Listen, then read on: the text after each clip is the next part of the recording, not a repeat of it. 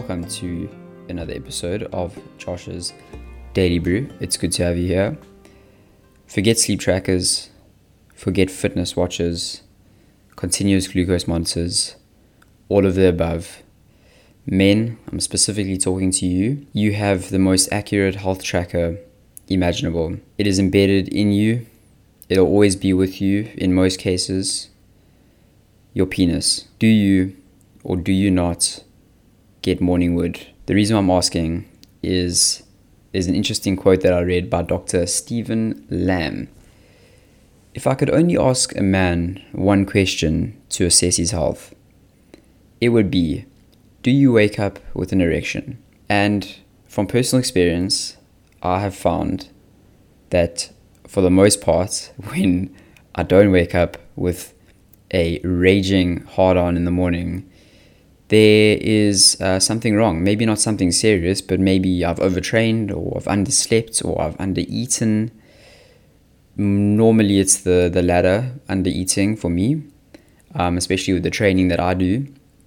But I love this because it opens up a world of possibilities and tapping back into this primal instinct that we have as men, which is an erection. And waking up with an erection is the most normal thing imaginable. And in fact, I read a very interesting article, which I'm going to link for all you lovely people to read. And one of the quotes here, it says, so many things have to go right for you to achieve a strong erection. Not just an erection, a strong erection. You have to release hormones on demand and dilute arteries to carry blood cells to your penis. Your nervous system has to transmit signals perfectly, and your mind has to be in harmony with your body. Mind, body. There's a lot that can go wrong. If you're having difficulties getting erections, it could be due to any number of serious health risks. Okay. I don't know how accurate the last case is, but like I said, it just could be something that you've done the previous day. You've overworked yourself, you've undereaten, you've had a bit of a stress. But if you haven't woken up with an erection for a very long time, maybe it's time to get that checked out. The reason why I love this is because I wear one of these bad boys, which is busy charging at the moment. Let me focus that right there.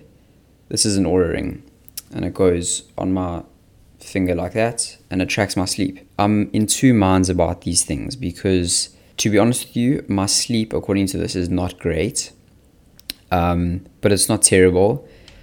But what I'm very interested in is the coming together of ancient embedded DNA wisdom and modern day technology. And when those two work in sync, things seem to be good. So what I love to do is I love to wake up and assess how I'm feeling and be like, okay, now I'm feeling good. Let me see what my Oura ring says. And when my Oura ring matches with my feeling, it's a very good feeling because I'm like, wow, everything's in sync, everything's working. Sleep is good, all of the above is good. Obviously, I've done something right. But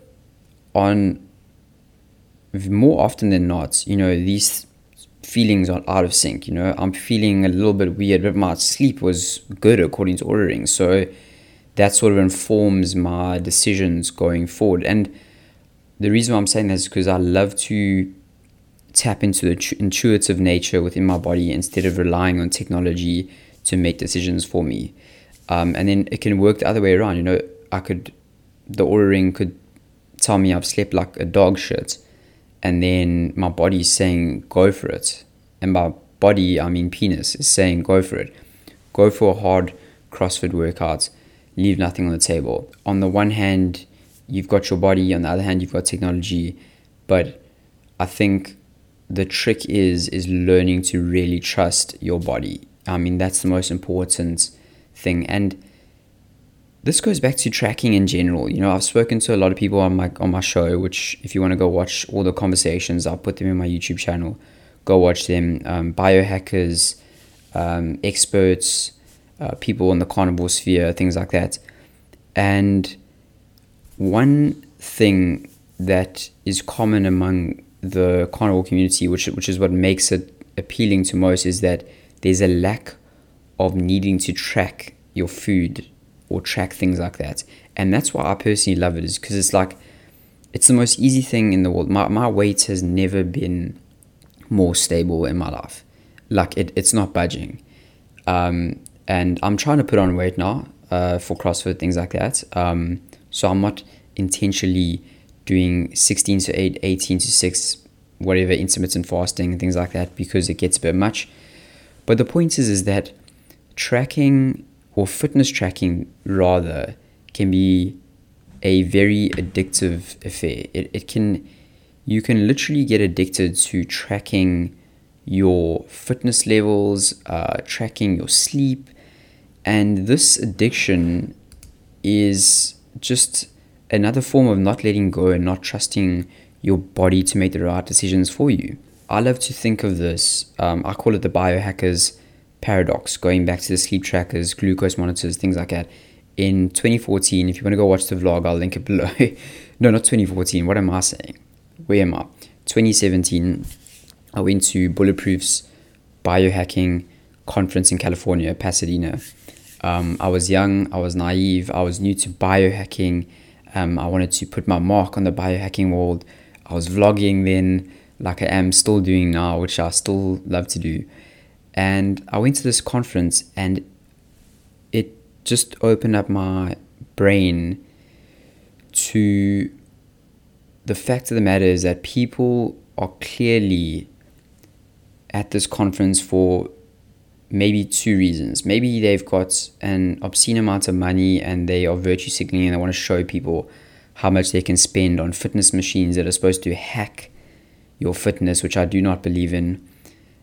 Or two is that there is an underlying trauma or something that hasn't been dealt with, so they are seeking the next thing that is going to hack them to make them feel better, instead of actually dealing with the root cause of their problems, beyond the scope of today's YouTube video. But the reason why I call it the biohackers paradox is because there is a paradox there. You know, you can spend all the money on doing all of these crazy things on your body in the hope of eternal life and things like that. But if you don't deal with the bigger, more internal, gut-related questions or bodily responses or things that are going on inside your body by just being still, maybe meditating, but even meditating can be taken to another level. You know, you look at these apps. Okay, I use Sam Harris's app because I love the way he teaches and things like that, but I initially started with Headspace, and I got so addicted to tracking my meditation hours that I would literally wake up in the day, and even if I didn't meditate that day, I would sit and watch TV and put my Headspace on meditation. So I'd watch it literally going, and then when it was completed, I'd be like, oh damn, I've got another day on the list. 300 days meditated. Josh, you are doing so well. And when I lost that score, oh my gosh, you can imagine. When I lost that, I was like, oh my flip, my life's over. So if I can leave you with one thing today, within you is all the answers. You just have to tap into the power within your body and give it a chance to heal. Give it a chance. Give it the intention, give it the chance, and good things will transpire from that. If you did enjoy this, please subscribe, like, and comment. It really does go a long way. But in the meantime, I'll catch you in the next episode. Cheers for now.